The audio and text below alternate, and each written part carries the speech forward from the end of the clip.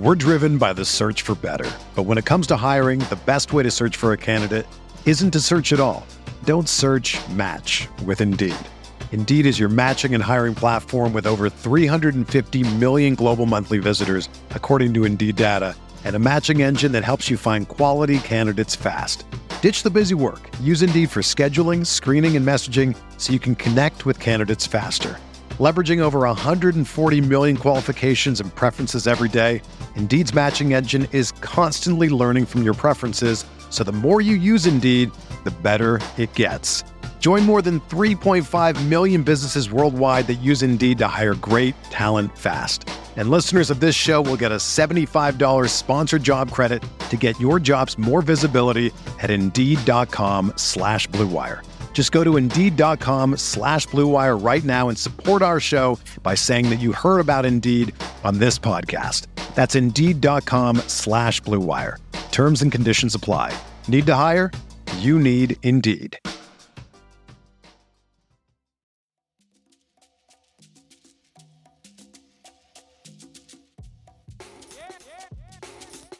This is the Sixth Man Show, an Orlando Magic podcast, with your hosts, Luke Sylvia and Jonathan Osborne, covering all things Magic basketball. By fans, for fans. Go Magic. What's going on, Orlando Magic fans? You guys are back with the Sixth Man Show. Today is May 1st, 2023. Jonathan Osborne here. As always, I'm joined by my co-host, Luke. Is it Benjamin? Sylvia? What's up? It is Benjamin. The full government. Actually. The full government. Benjamin. Middle name. Man, we are, like you said, in May 1st, we are in the month of the lottery. So we are one step closer. It's another milestone. We're only a couple weeks out at this point, Jonathan. 15 days. It's crazy because I feel like it's already felt like forever since the Magic season ended, and we've been counting down time till the lottery party, but we are finally in the month. When I say 15 days, like I start getting pretty nervous because like there's a lot riding on this draft lottery. There is and there isn't, because we've had the conversation that ultimately we're fine if you just end up with a rotation player or two rotation players from this draft. You're doing okay because you have two guys, which is like the hardest part of everything. Like the Celtics, they don't go into a lottery, not to compare us directly to the Celtics, at least not yet, but they don't go into a draft thinking, oh, we have to hit number one. Like they're like, we have Jason Tatum, we have Jaylen Brown. We just need to put guys around those guys that are going to make them better versions of themselves. That being said, we hit number one, everything changes again. And I saw a take today on Twitter. I'm not going to point the person out by name or like directly, but they were pretty much like, nah, I'm good on Wemby. I don't want somebody coming in and taking away Paolo's shine when he didn't even get treated correctly his first rookie of the year season, which like 1% of me can appreciate that, because yes, Paolo Banchero was completely disrespected all season by the lack of coverage that he received. But you don't not add Victor Wembanyama to your team because of that. Ultimately, we're trying to win a championship. We're not trying to win Paolo MVPs or All-Star games or whatever. Like, we're trying to win it all, right? Yeah. Yeah, I mean, the only angle that I get is like, if you were like out on Wemby because you're like, if you think if essentially then three guys on the roster are what you hope them to be, you're going to run out of money. You're not going to be able to pay all these guys if they are as good as you think they're going to be. Now, the reality is maybe one of them isn't, right? Like, then you can work with it. But I still think it is silly to say you're out on Wemby because of, for really any reason. It doesn't matter. You've seen what people are saying about him. Just give it a shot. Like, nobody is knocking you for taking him one. People, like, no one's going to give you a hard time if he doesn't pan out, because everybody's on board. So I just think that that is pretty silly. Going to switch it up a little bit, Luke, here, as we are absolutely in the off season. Brushing your teeth, cold water or hot water? Cold water. Thank you. I saw this Ew. as a debate, and I deal with this on a daily basis in my own household. Carmen is a hot water toothbrusher. And her logic is that it kills germs more effectively. What are we washing Which dishes? my response is, you have any idea how hot that water has to be in order to kill germs on the bacteria in your mouth? You're not putting that in your mouth. Straight from the temperature. It has to be boiling hot. Your mouth cannot take how hot it would need to be for that to work that way. The only thing I'm disappointed about in this situation, besides in Carmen, is that I didn't get to be a fly on the wall listening to this debate, because I know that you're a passionate person, and I know Carmen doesn't hesitate to roast. So I just know that conversation was incredible. We have had this conversation for 11 years. We've been together 11 years. We've had this conversation at least once a year since we've been together. And there's nothing that I can do. Are there more of her her out mind. there in the teeth brushing world? Are there more of her out there? There are. The reason that I asked this is because I saw people debating it on Twitter yesterday. Whether cold or hot water to brush your teeth. I'm like, what are we doing here? It doesn't make sense. Yeah. Now, where Carmen also likes to bring this up is when it comes to washing dishes. Yes. She turns the water on as hot as humanly possible. Yeah, Lauren does too. My little delicate hands, like you talk about, you can't take the heat, get out of the water. I cannot wash dishes in the temperature that she does. It works. But my argument is the soap is what is making it clean. Right. So I wash my dishes in cold water. Mm-hmm. I do too. And Lauren thinks I'm an alien for it. So I'm gonna have to find out if Lauren has brushed her teeth with hot water. Maybe it's a whole thing. Don't know. I figured I had to ask you that. Maybe we'll do one of these. I'm sure some people hate this, but right, it's the off season, folks. We're trying to entertain ourselves here. But folks, coming up, talking about the draft lottery, coming up on May 16th, it is a Tuesday night. We are again partnering with the Orlando Magic and Michelob Ultra to present this year's NBA Draft Lottery Watch Party.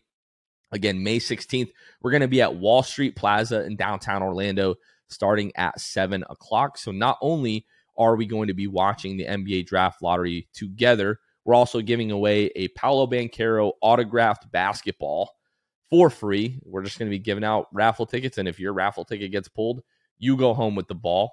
And then we're going to be recording a podcast live at one of the venues. I don't think that has been decided exactly, but there are quite a few establishments located at the Wall Street Plaza. One of those, we're going to be recording a podcast live after the NBA Draft Lottery, really to just recap and talk about what it means for the Magic. So again, May 16th at 7 o'clock, be at Wall Street Plaza for this year's NBA Draft Lottery Watch Party, Luke. It is going to be a blast. This week, Luke, we're going to talk about Jamal Mosley. We did the player grades, went through all of the forwards, the bigs, the guards. We're going to be talking about Coach Jamal Mosley this week and kind of evaluating his performance this year and just kind of looking at how he's grown in his 2 seasons with the Magic. Before we get to that, Luke, the Milwaukee Bucks lost to the Miami Heat in 6 games. After the game, Giannis, by a reporter doing his job, that I don't think it was a crazy question. I don't think it was like an inappropriate question or there was any malice behind it, asked Giannis if whether or not this season for the Milwaukee Bucks was a failure, being the number 1 seed in the East, being the favorite to win the title, and losing to the 8th seed. Giannis misses 2+ games with an injury in this series. But for them, again, to lose to the 8th seed, and he goes on this rant almost talking about how one team wins the title every year. It doesn't mean 29 other teams' seasons are failures and so on and so forth. And people seem kind of split on this issue. Maybe not 50-50, but you and I sort of agree on this. So what is your take on what Giannis said and then just kind of the response that we've seen to Giannis's comments. Yeah. So the first thing is, he says, it's steps. There's, it's steps to success. Blah, blah, blah, blah. I think, and very quickly, everybody will figure out where I stand. But the one thing on the front end, like at first I was like, oh, maybe a little bit of an unnecessary question by the reporter. Because but the only reason it was unnecessary is because I was like, oh, clearly the season's a failure. There's no need to ask this question. Like, he's already down. And it was whatever. 5 games, not 6 games. That shows you how much I care about any basketball that's not the Orlando Magic. But what I will say is that Giannis started out by saying, I don't know what the reporter's name was. It might have been Eric. I could be wrong. But for the sake of this, his name's Eric. He said, Eric, you asked me the same question last season. And after kind of listening to the question and the answer a few times, at first I was like, oh, it might be kind of unnecessary by the reporter. Then I was like, oh, he asked the question last year. Like, this is just a thing that he asks, right? Last year, the Bucks lose in the second round to the Boston Celtics, who were the 2 seed. The Bucks were the 3 seed. I don't think necessarily that's anything to really hang your head about. What I should have done is gone back and seen what Giannis said back last year, just to see. But I think absolutely the season is a failure. And while I think the answer from Giannis was good, it would have been a whole lot better coming from a player on the Atlanta Hawks, or someone that was not expected to get to even the second round. And Giannis gave this question as if he was the underdog, and it really irritated me. A lot of people want to talk about Giannis. He's this really good person, and he's super nice, and I just feel like that cannot mean that you are immune to criticism. This was a stupid answer, in my opinion.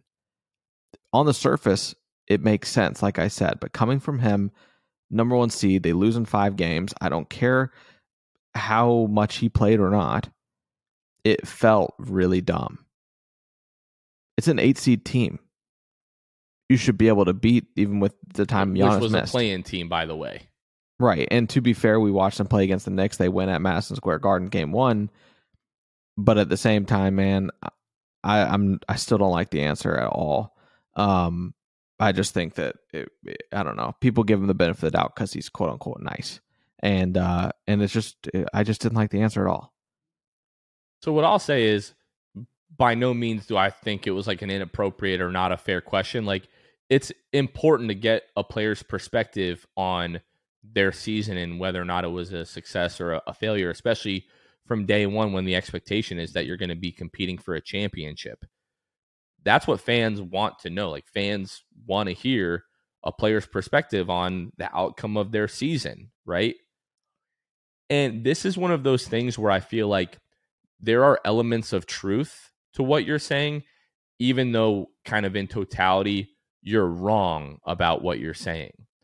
Like, yes, it is true that not every season is a failure if you don't win a title. Look no further than the Sacramento Kings, who we saw lose in 7 games today to the Golden State Warriors. Didn't make the playoffs for the first time made the playoffs for the first time in 17 years. And then you take one of the greatest teams of all time, the defending NBA champions, to the brink. If Harrison Barnes hits that shot earlier in the series, there's a good chance that the Kings close it out earlier than 7 games. Like, they were incredibly close to knocking them off. Look at the Orlando Magic, and people are joking about the Orlando Magic, unfortunately, with this. Like, 29 teams is not a failure, and the Orlando Magic are happy about that. I saw a tweet on Twitter about that today. But we have overwhelmingly said this season was a success for the Magic. You know for sure that you hit on the number 1 overall pick with Paolo Banchero. You have Franz Wagner. You came 3 games short. You're eliminated 3 games before the end of the season. You were really, really close to being able to make the play-in. For us, that is a success. However, when you are one of the betting favorites to win the championship and to come out of the Eastern Conference, you are the number 1 seed. Yes, I know Giannis missed, essentially 3 games in this series, but you're at home you're at home with a 16-point lead in the 4th quarter, And like the last 5 minutes of that game, they could not give Giannis the ball. He could not get rid of the ball quick enough. Last minute of that game, he almost throws the ball out of bounds because he didn't want to get fouled and have to go to the free throw line. Grayson Allen dribbles the ball out. They don't even get a shot off at the end of the game. Absolutely, the season is a failure. If to start the year, you're one of the betting favorites to win the title and you don't make it out of the first round. Yeah. The perspective that he gave is important, and I hope people take the good elements from that. But at the same time, you should be able to say, yes, this season was a failure.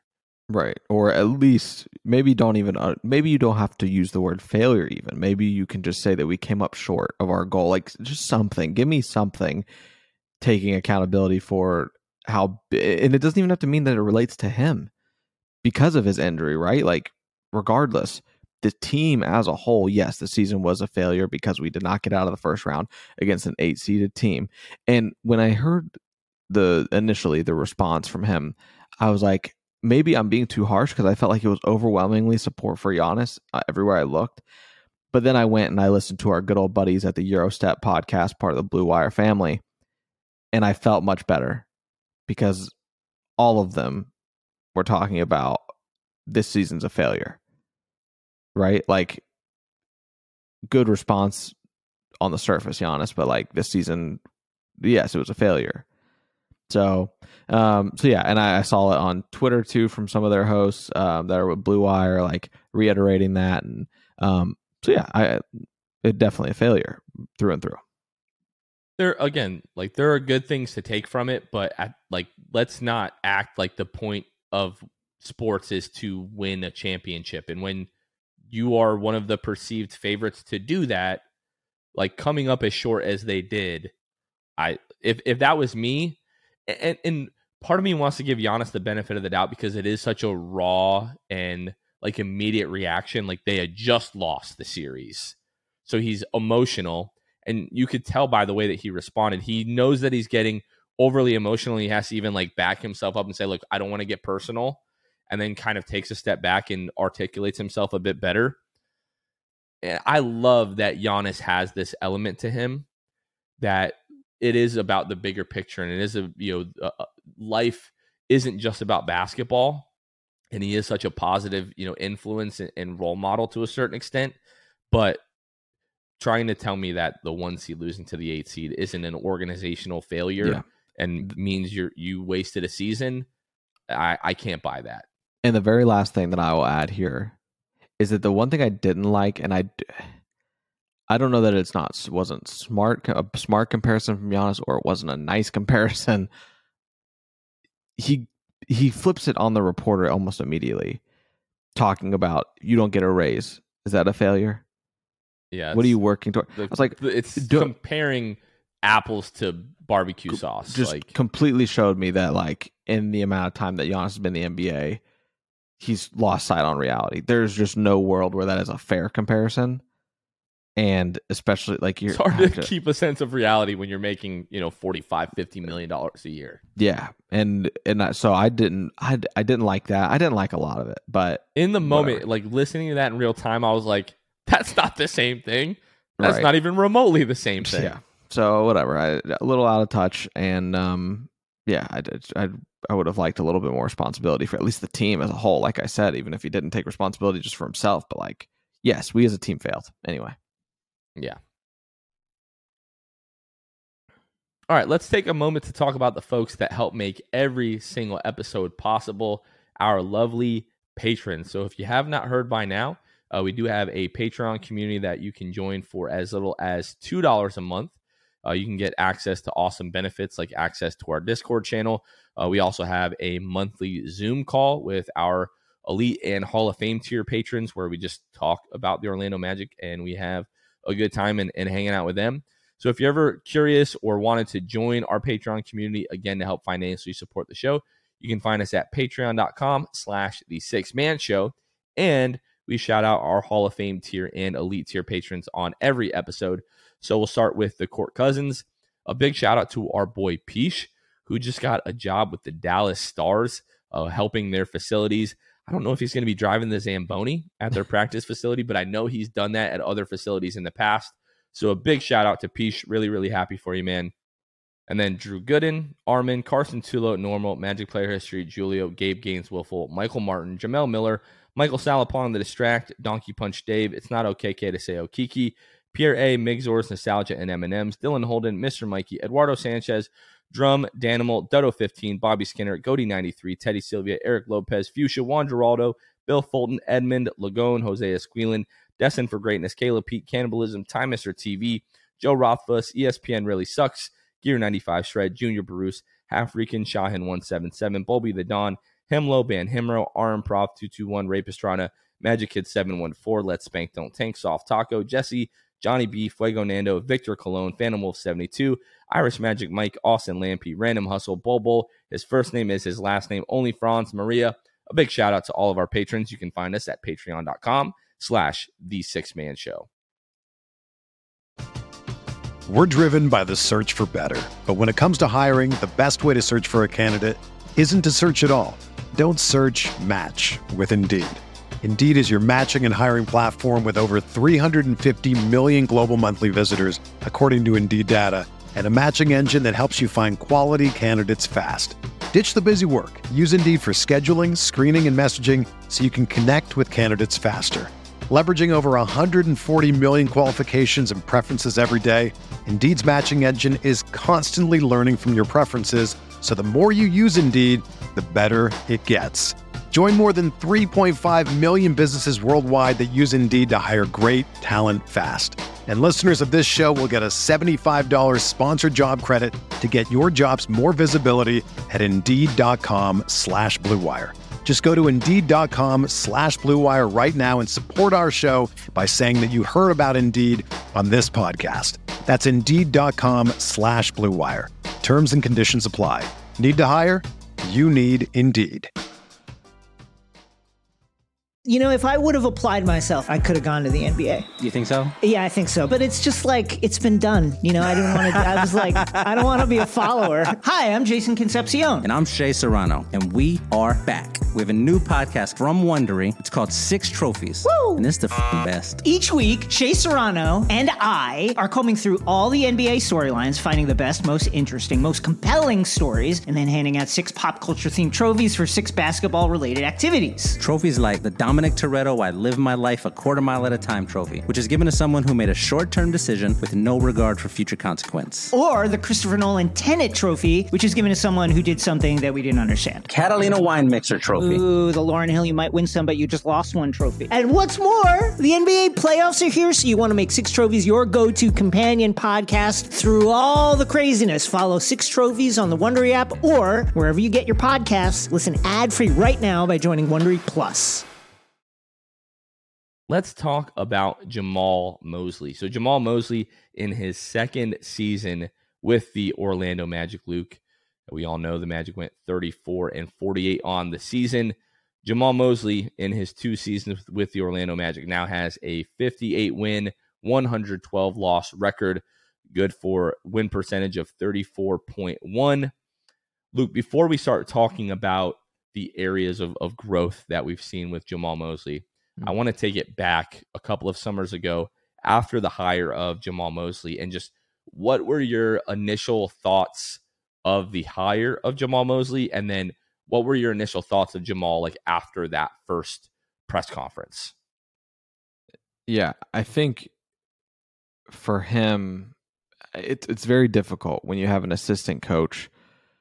In general, anyone gets their first head coaching gig, it is very hard to gauge what you're supposed to think, what they're good at, what they're not good at, all that sort of thing. So I do think that it was huge. And I remember thinking this, obviously, as really everybody else did, and this is all we really knew, was that Jamal Mosley was good relationally with players. He had good relationships. He developed them, kept the team chemistry high, that sort of thing. And that was really the only thing that I knew of him, obviously, other than what we could read about him on Wikipedia or any other website. So I would say that was really the only thing that I knew about him. Expectation-wise, it felt like a very stereotypical, like, this team needs to rebuild. We need a guy that can build the chemistry, players coach, that sort of thing. First press conference, like you said, I just remember thinking he was slightly timid. That there was a little bit of maybe he's an introvert or he's not comfortable, all in ways that have kind of shifted over time for me in terms of opinion of him. But yeah, first impressions are hard, and that's really all that I remember about really the beginning of Jamal Mosley in Orlando. I remember, it was like we had heard some like potential like Wes Unseld Jr. stuff. I know the Magic, had interviewed Darvin Ham, Jamal Mosley, obviously. So the initial hire, I was like, okay, like this is their guy. We were trusting in Jamal. We were not Jamal. We were trusting in John and Jeff. We weren't quite trusting Jamal yet. But my feelings after the first press conference, I had even texted you guys and I said I was getting like Jacques Vaughn vibes because Jacques Vaughn now has grown, as a head coach over the years now with the Brooklyn Nets, much, has grown into that role and is much more confident, but especially in Orlando, just didn't seem like he wanted anything to do with the head coaching job at the time. Just very, very unsure of himself, really seemed to lack confidence. And that was kind of the vibe that I got from Jamal Mosley. You could tell that he wasn't completely comfortable, speaking to the press and fielding those questions kind of on the fly. If you've never been in that role, it's a tough thing to do, fair enough. But that was the thing that had stuck out to me, that he's very much learning. We probably should have given him more of the benefit of the doubt. At least that's the way that I feel about the way I reacted to him initially.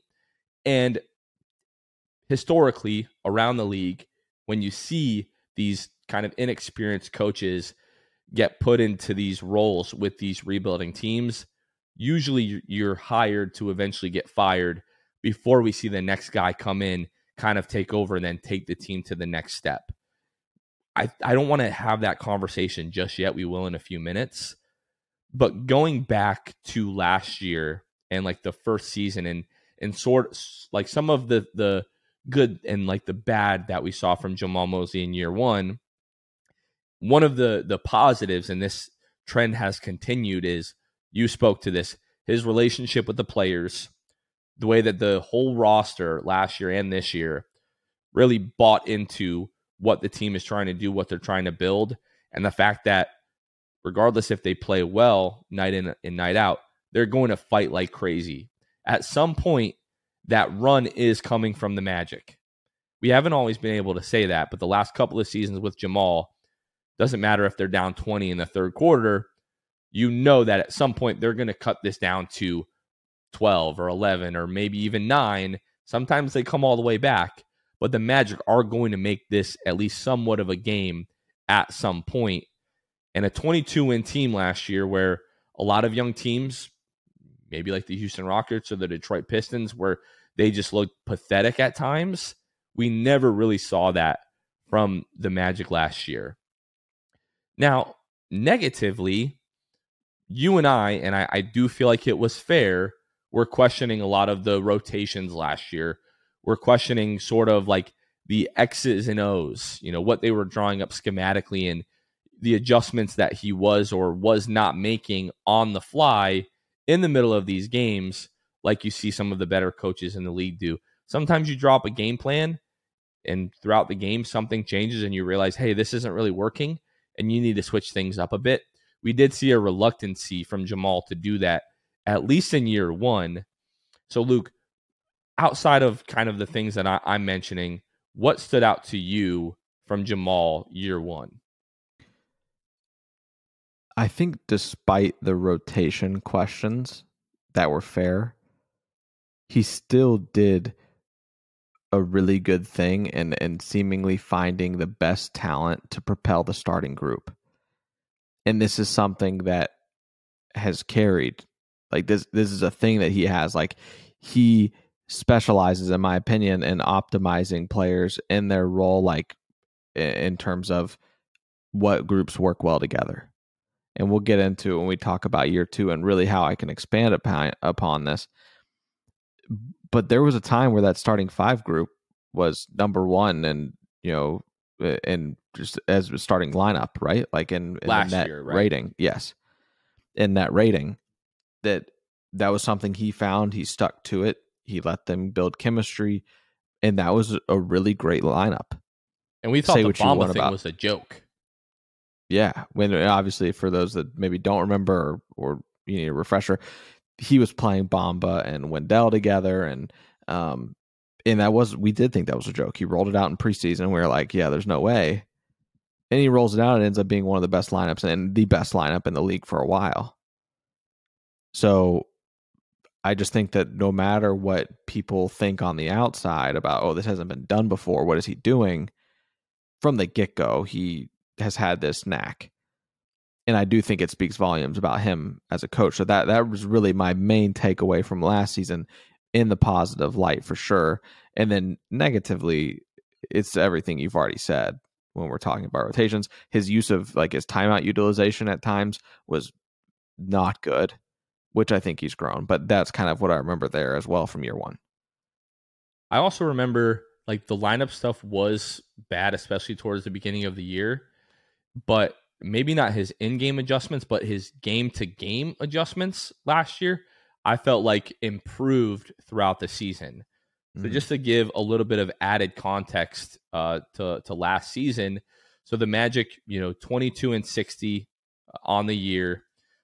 Prior to the All-Star break in 60 games, the Magic had a 21.7% win percentage.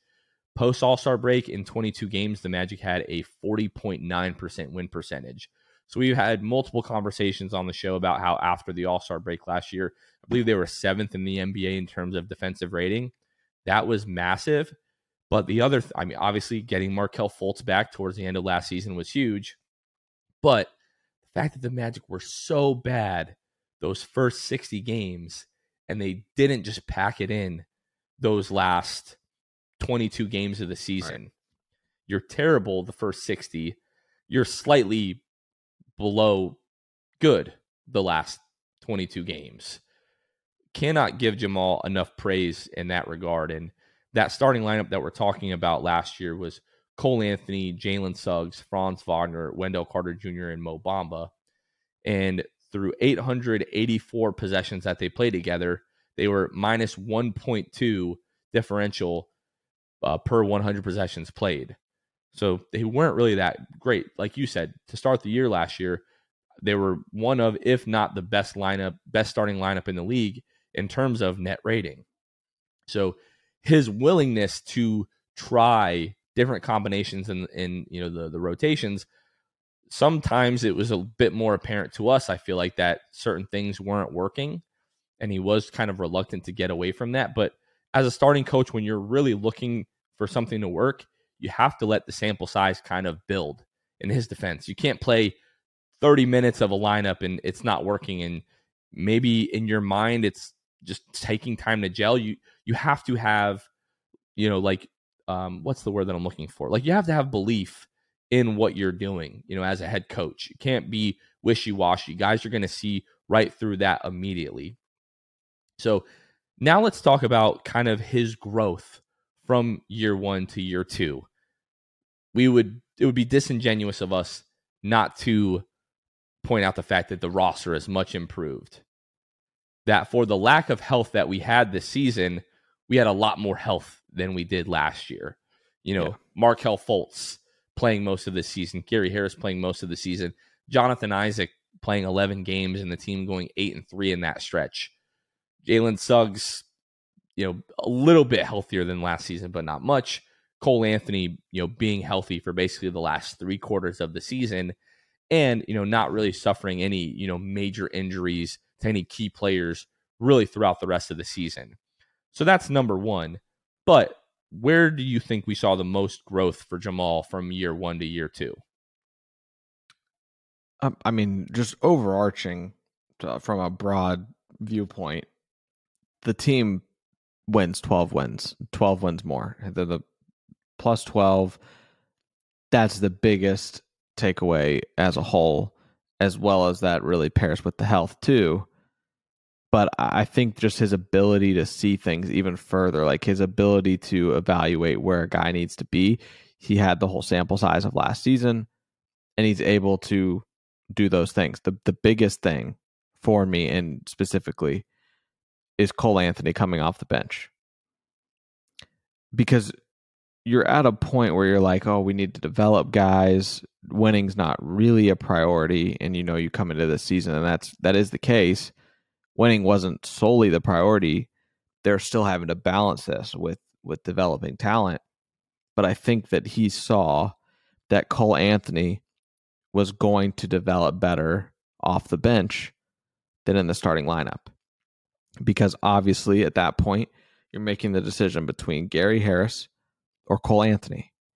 Now, just in thinking about it, are you going to trust that Gary Harris can be the bench player that Cole Anthony was this year?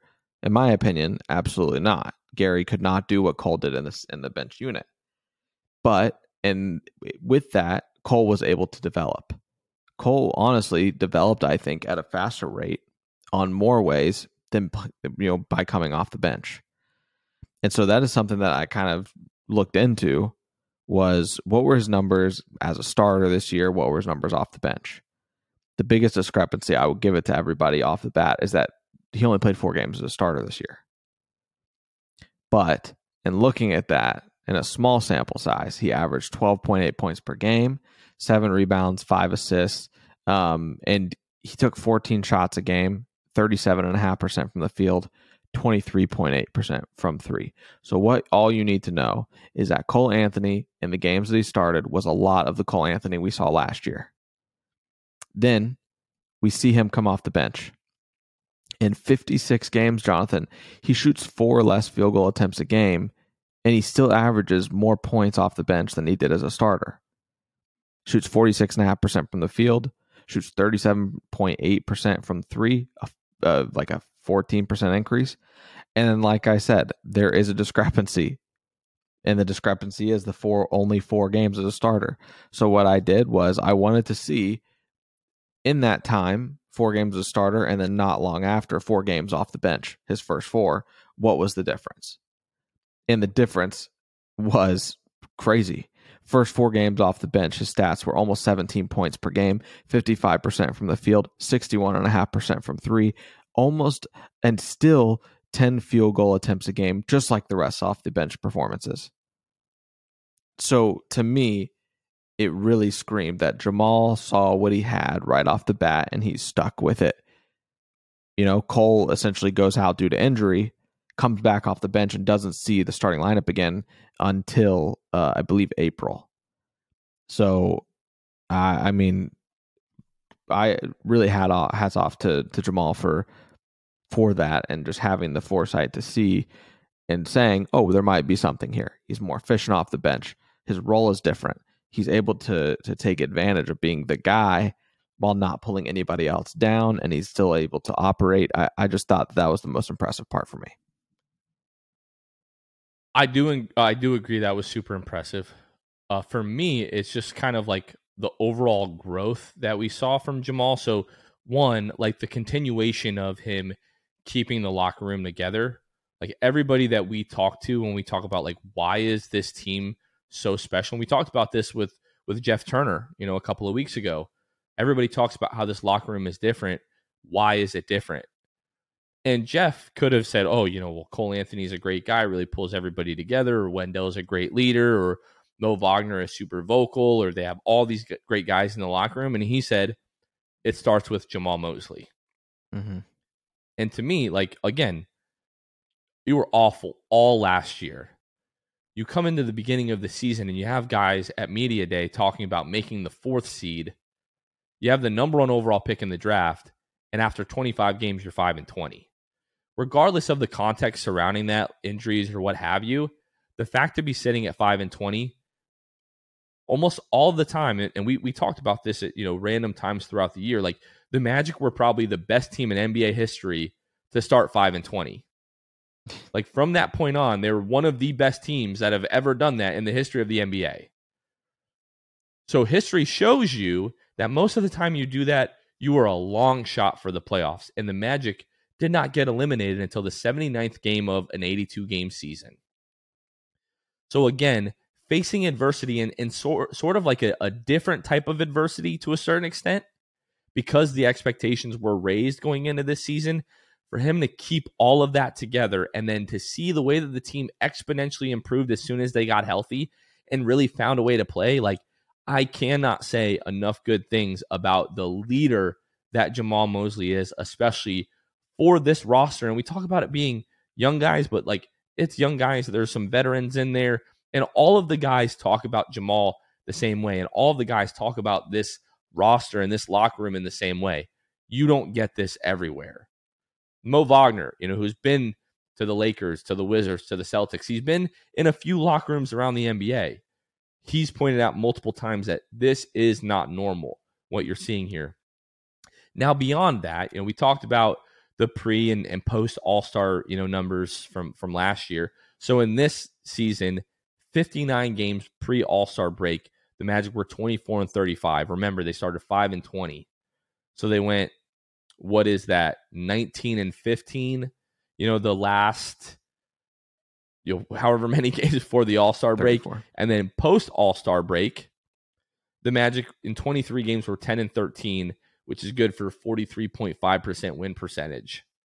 Now, yeah, the Magic kind of threw away the last couple of games to end the year. Maybe you could have picked up another couple of wins if everybody's playing, towards the end of the year there. But for the Magic to start 5-20 and to finish 34-48, hugely successful, just organizationally in its own right, but just the way that Jamal kind of kept everybody together. But we also, I felt like, now there were some shortcomings. Like, we can talk about leaving, the corners wide open, kind of guys over helping and leaving, threes wide open seemingly all season long. If you look at the percentages, the Magic were one of the best teams in the league in terms of opponents' 3-point percentage. Even though it drove us crazy on some nights where teams were knocking down a lot of shots, I don't know if you want to call it luck. I don't know what you want to call it, but it's hard to argue with the numbers. Something that drove us crazy, but for the most part, the Magic did a pretty good job of defending the 3-point line if you just look at the way that their opponents shot from behind the arc. But on a schematic basis, in terms of like calling set plays, talking about like sideline out of bounds plays, after timeout plays, I think a lot of that has to do with the fact that the Magic had multiple functioning point guards this season, which they did not have last season. Having Markelle Fultz, getting Paolo Banchero and Franz Wagner those playmaking reps early in the season, maybe that's something that he had last year that he just didn't really feel comfortable going to. But the willingness to implement those. And I do think in the NBA, a lot of times we don't give assistant coaches enough credit. Is that someone, on the sideline that is assisting him? Being a head coach, you're seeing the whole, like you're running the entire show. You get all of the credit as a head coach. You get all of the blame. But part of being a good head coach is putting your staff in positions to win and putting your players in position to win. And even if he is delegating some of those responsibilities to someone else, the fact that he is aware enough to do that, I think that happens a lot more in the NBA than people realize, right? Like not every coach is probably the one sitting there drawing up every single, offensive set and so on and so forth. So his willingness and the ability to implement those and have success in doing so, I feel much better about the future outlook of Jamal Mosley now than I did maybe in the middle or even like the end of last year. And that's where I want to take the conversation next. Juxtapose like your current feeling about Jamal Mosley and like maybe his future outlook on this team to how he felt during that first press conference or maybe the middle or the end of last season. Has that changed in any way for you? And if it has, how? Yeah, and you're referring to just my thoughts about him from essentially my initial feelings to now. Is that pretty much you and I you're... last year were like, man, it's going to be really crazy when Jamal gets fired and a new head coach comes and takes this team to like the Eastern Conference Finals or something. Yeah. So has that changed at all for you? I would say yes. But I also would say I'm not shocked if it is another coach taking us to the Eastern Conference Finals.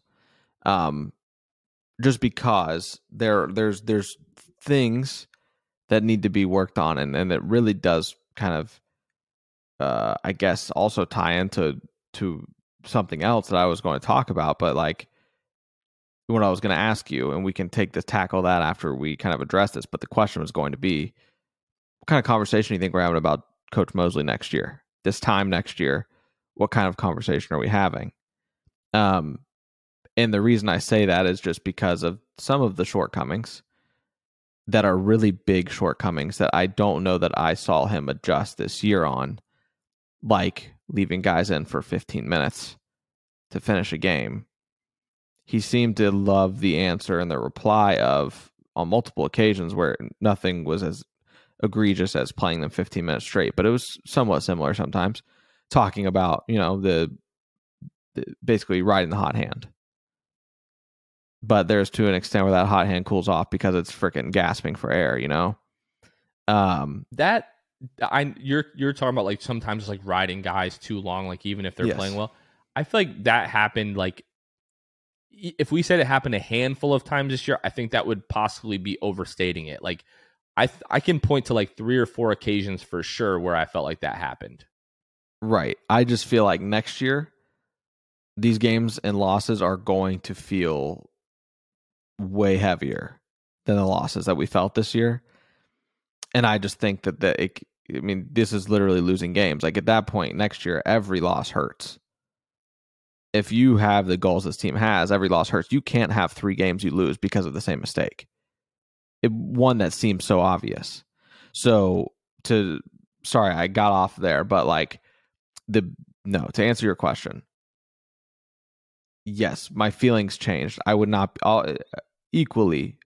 be as shocked if Jamal Mosley is the guy that takes us to the Eastern Conference Finals in a few years.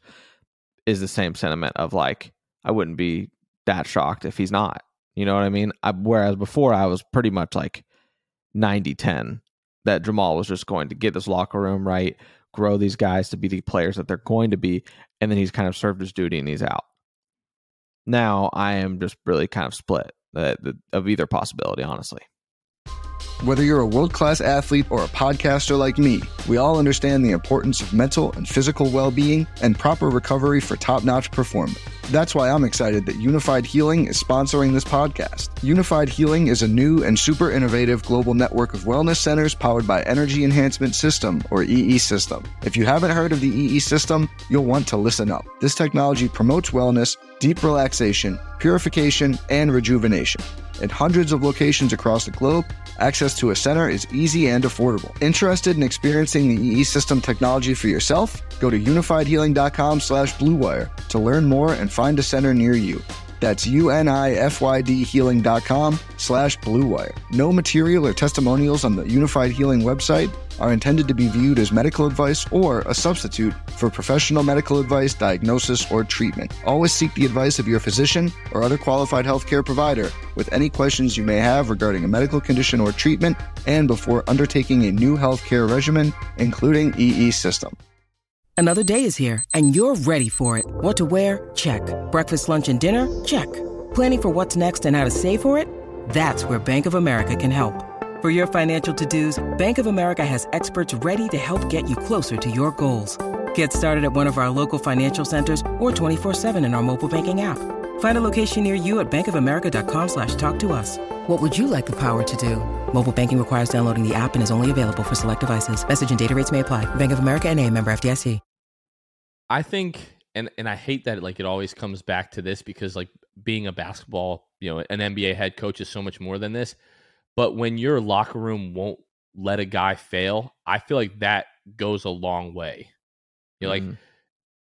This team just will not let this guy down is how I feel in a lot of situations. Now, can that change over time? If the players aren't happy and they don't feel like they're getting the results that they want, or the team isn't achieving the amount of success that they want, of course that can change.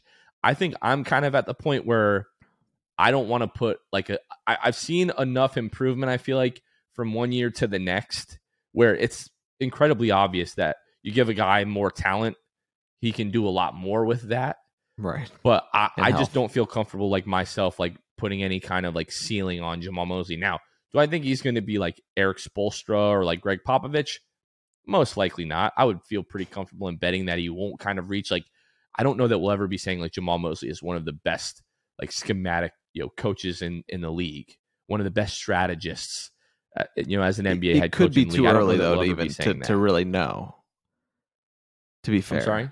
I said it could be too early. Like we just might not be there where you can even make a prediction like that, because obviously those are like the goats of coaching.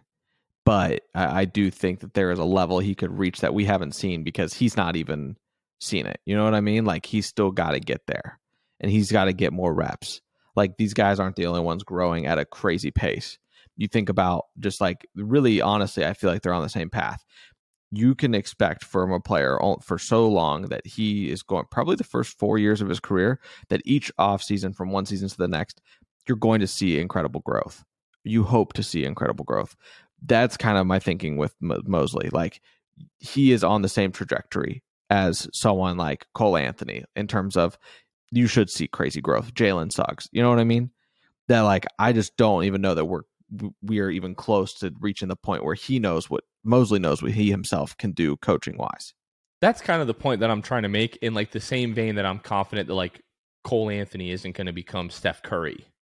Like, I'm not saying like bad by any means, but like all-time great. Like, usually you could probably tell pretty early on. Maybe it's not as obvious with coaching, but really the point that I'm trying to make is, because of the growth that I feel like he made from year 1 to year 2, like, I'm not comfortable saying like, oh, I wouldn't even put it at 50-50.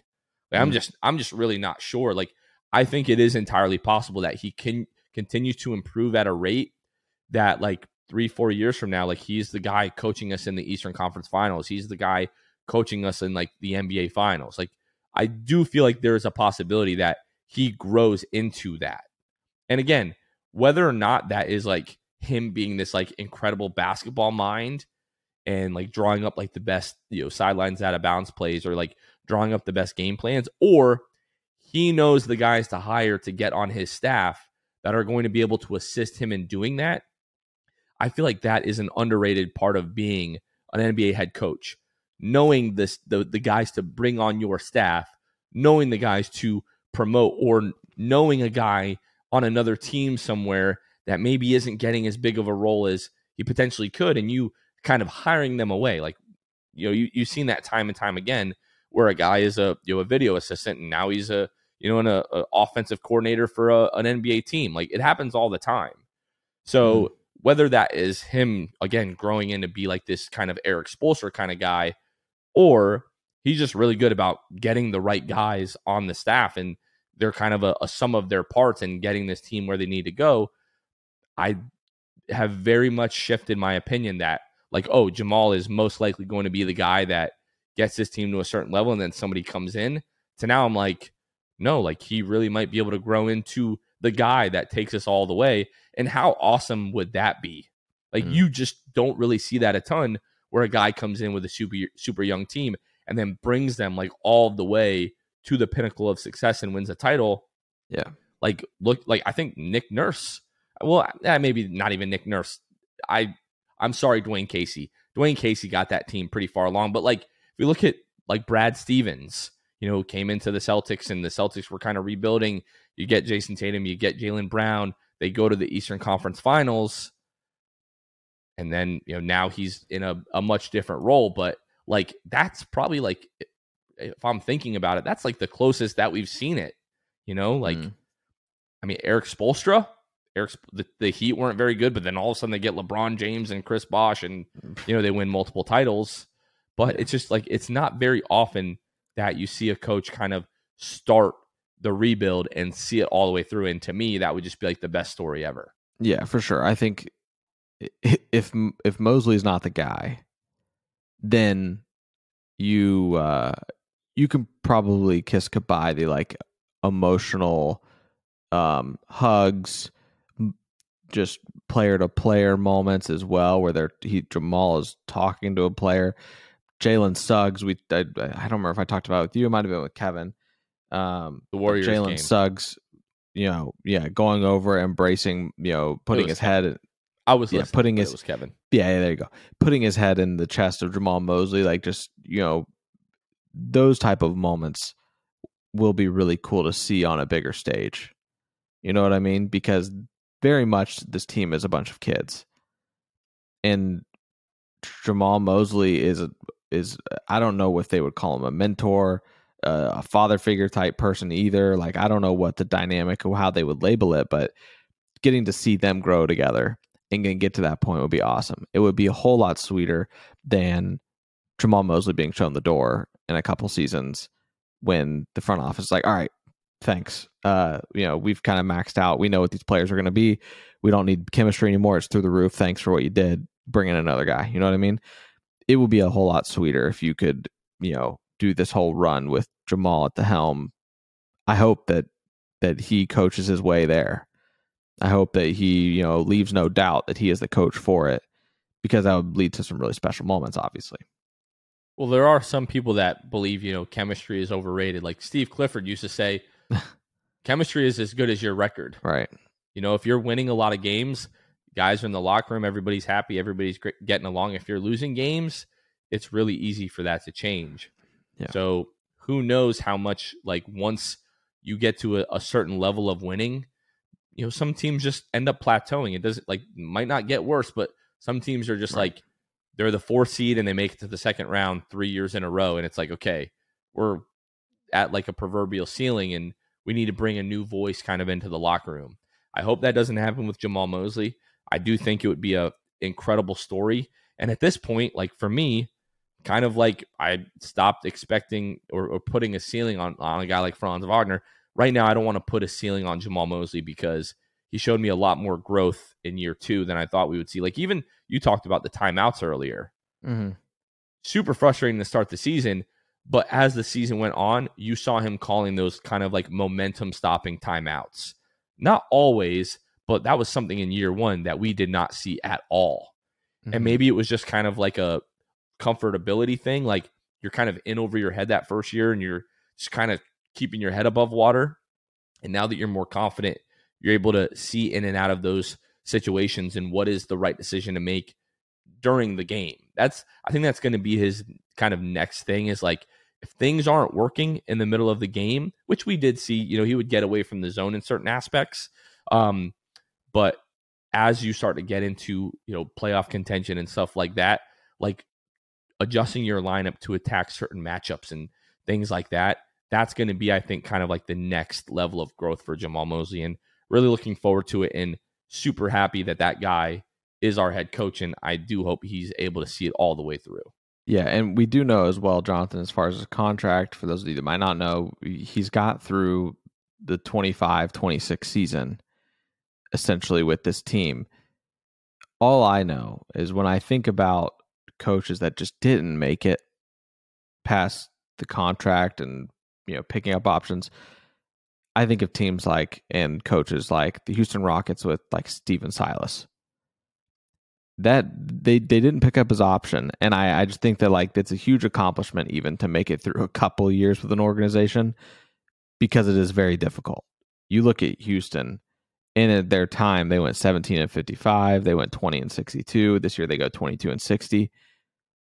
Just very thankful we're not the Houston Rockets, and that we've got Jamal Mosley and the right talent. You land the luck with the number 1 pick, and I just hope that Mosley builds enough case for himself that in a couple of years, when it comes time for them to keep a extended contract to him again, that they do that instead of just parting ways. Because like you said, teams plateau, and we just hope that he continues on the trajectory upward.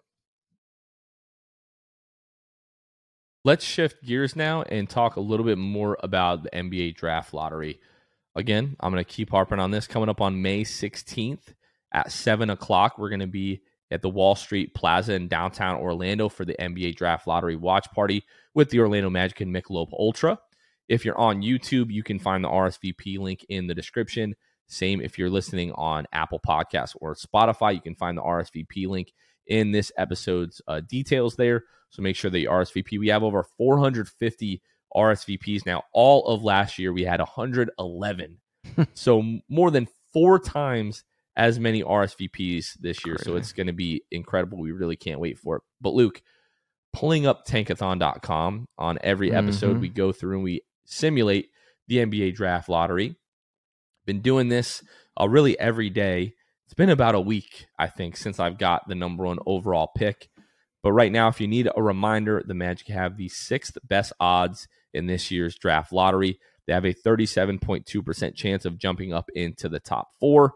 They have a 9% chance of the number 1 overall pick in general. They do own the Chicago Bulls first-round pick this year. They do own that. Unless Chicago is able to jump up into the top 4. Right now, the Bulls have an 8.5% chance of ending up in the top 4 and a 1.8% chance of ending up with the number 1 overall pick. Luke, how do you feel about like the way that you've been seeing these odds and these simulations unravel so far, 15 days out from the lottery? Well, I mean, listen, we've lucked into some number 1 overall picks. We've also dropped some spots. I don't know, man. I mean, like I told you today, bro, we're getting 6 and 11, and then we'll make it. You know what I mean? I just don't. I don't. You know, I'm there to see what happens, but I'm just basking in the fact that I don't know. I don't know that I don't care is the right sentiment. It's not the right word, and let me tell you why. Because this is for everybody out there that feels the way that Luke feels. 6-11 is fine. You're right. If we get 6 and 11, it's not the end of the world. But the fact that it is still entirely incredibly possible that the Magic get the number 1 overall pick, I cannot help but have that gleam and excitement in my eye until Mark Tatum shoves the knife into my heart and tells me listen, that we're 6-11. You're the wrong person for your team to get the number 1 pick, because the year before that, you woke up irrationally feeling like this team was going to get the number 1 pick, and then we get the 5th. But then your dreams became reality the next year, and you realized your dream was just about a year behind. So listen, you're eternally optimistic, and I love that about you. But I just, if they say the Bulls show up at 11, the Magic show up at 6, I'd be like, all right, great. Then we hang out a little bit more, and then that's it. I don't know. I will be like, all right, great, but I still am just gonna let myself get nervous and have that kind of like nervous excitement leading up to the draft. Because if we're not there at 6 or 5 or 4 or 3 or 2, it's going to be one of the best nights of my life. I just feel like you're going to have some disappointment when we're 6, probably, and I'm fine with that. That's just personality difference. The way that I live my life. Let's let it roll. I know. All right, let's hit the tankathon and see what happens. And the Magic end up with the 4th pick and the 11th pick. I'm totally good with that. I love that. You know what tankathon should do? Tankathon's great for this, right? You click the button, whatever. It serves its purpose.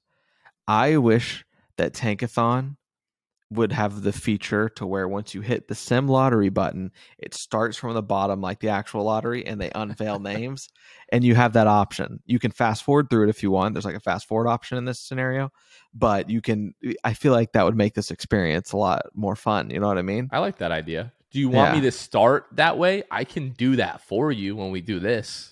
You tell me. Oh, you act as the feature. I hear you. Yeah, I could do maybe, that. but it'd be much more fun if it was just like, you read it off. You're like that, you know what I mean? Like you read it off, but you're also getting it in real time.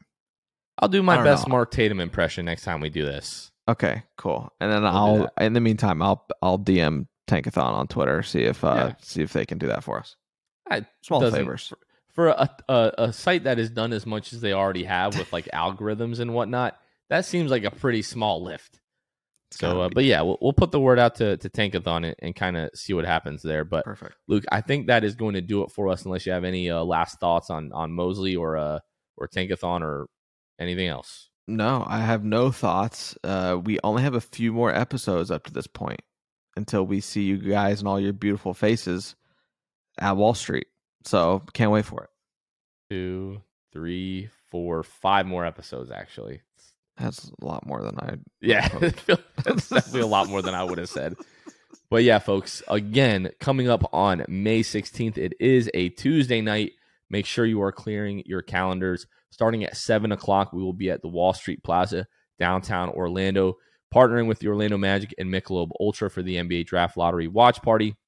We're also going to be giving away a Paolo Banchero autographed basketball to one lucky attendee, and then we'll be recording a live episode after the NBA Draft Lottery, just kind of recapping it. And at that time, we'll probably be able to talk a bit more about the prospects that we would like at number 1 or number 2 or any of the 2 picks. Hopefully we have 2 picks at that point and we keep that Bulls pick.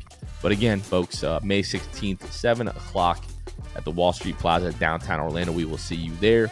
But for Luke Sylvia, this has been Jonathan Osborne. You guys have been listening to The Sixth Man Show, and we will catch you guys next time. See ya. Thanks for listening to The Sixth Man Show. Be sure to subscribe on iTunes and Spotify to get new episodes downloaded directly to your phone. If you enjoyed the show, please take a minute to give us a 5-star rating and a review. It helps out the show a lot. Follow us on Twitter, Instagram, and Facebook at Sixth Man Show. We'll catch you guys next time. Go Magic!